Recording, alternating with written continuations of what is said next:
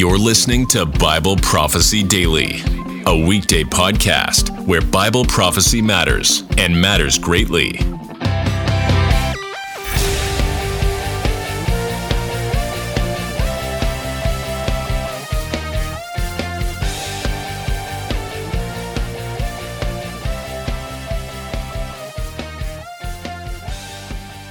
Welcome back to another episode of Bible Prophecy Daily. I'm your host for this go-around, Jake McCandless, and my heart is how can we help one another navigate such a time as this?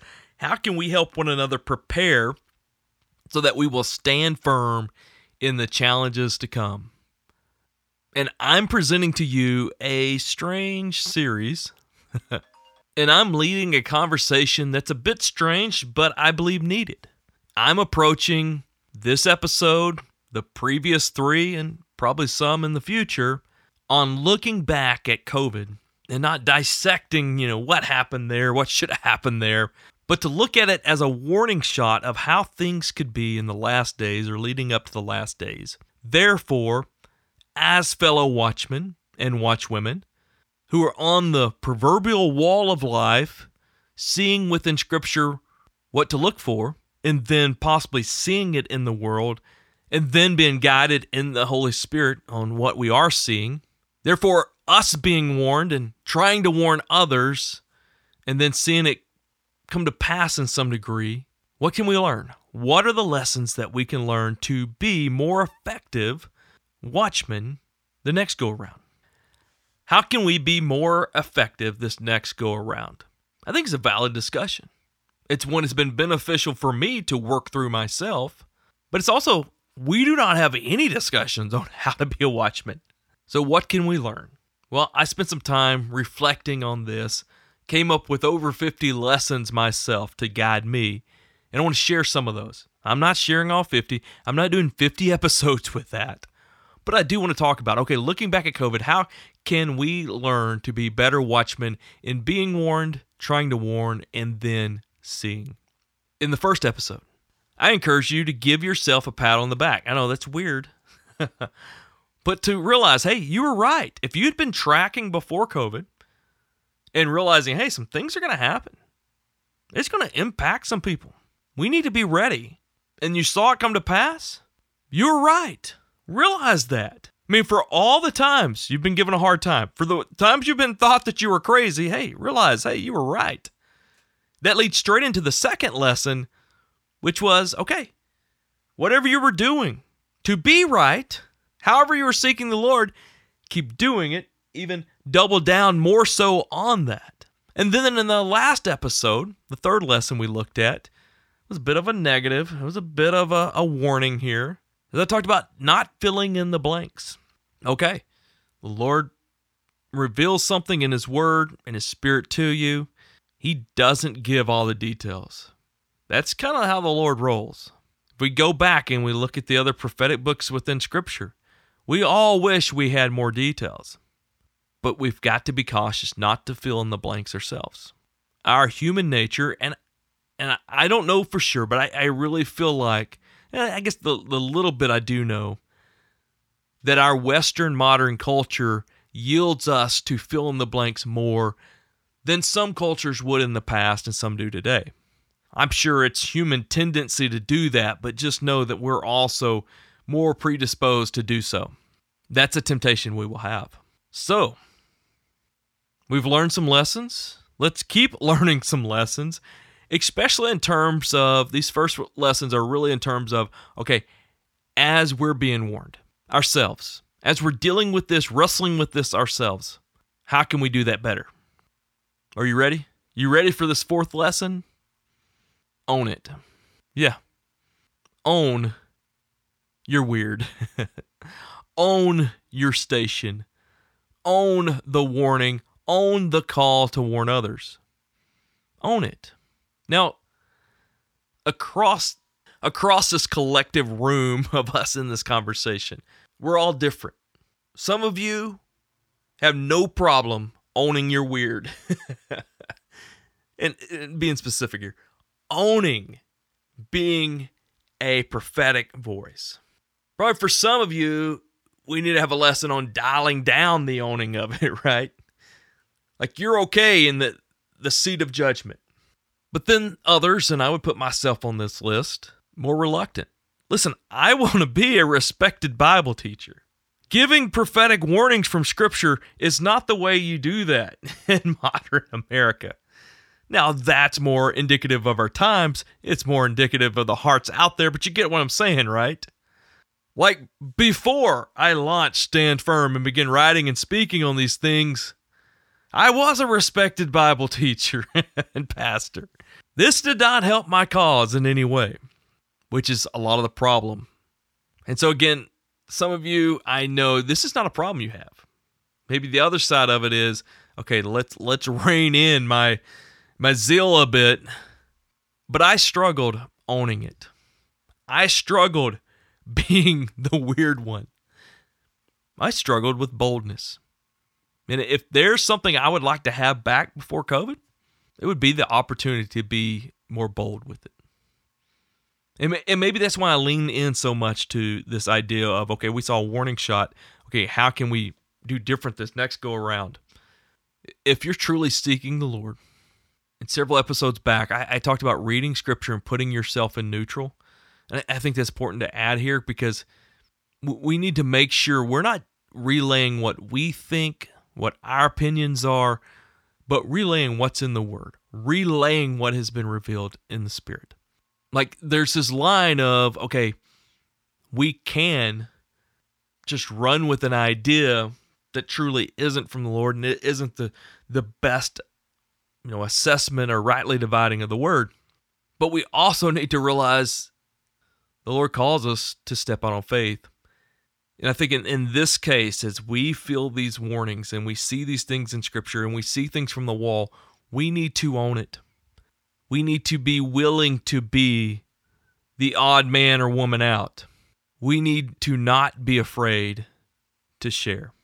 And I think you get what I mean, right? If there's one thing that, again, if I could have back is I would have loved to have left more on the field.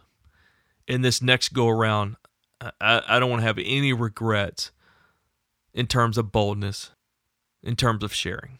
I think of places like Austin and Portland where if you're there, you know what I'm saying, is where you talk about, owning your weird, being the weird ones. And as I heard one comedian say, how dare you try to corner the market on weirdness. But I think as we go back and we read those Old Testament prophets, they came to a point where they owned it.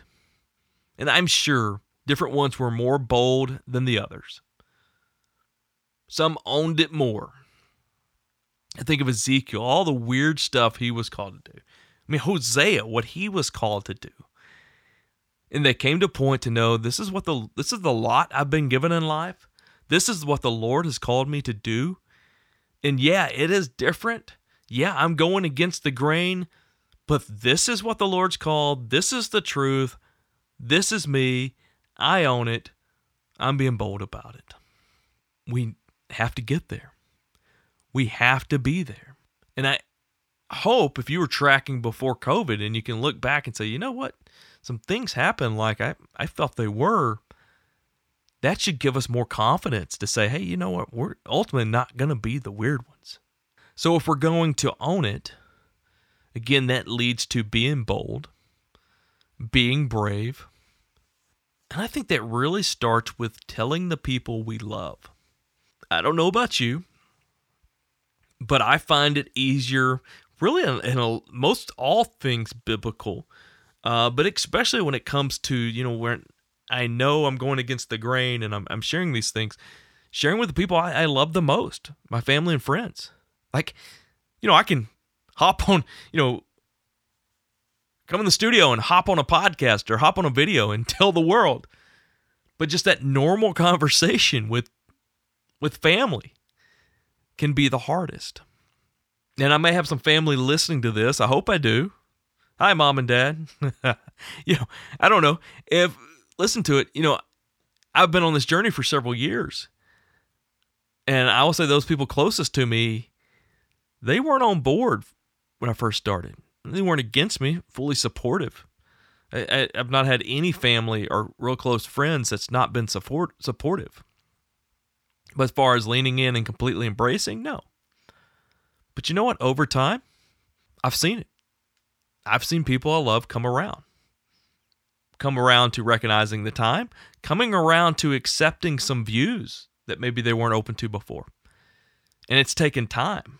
But that consistency of the message, and then as eyes begin to be opened and to see, it happens. And that's one thing that I'm thankful for, is that consistency I allowed to those people close to me in life.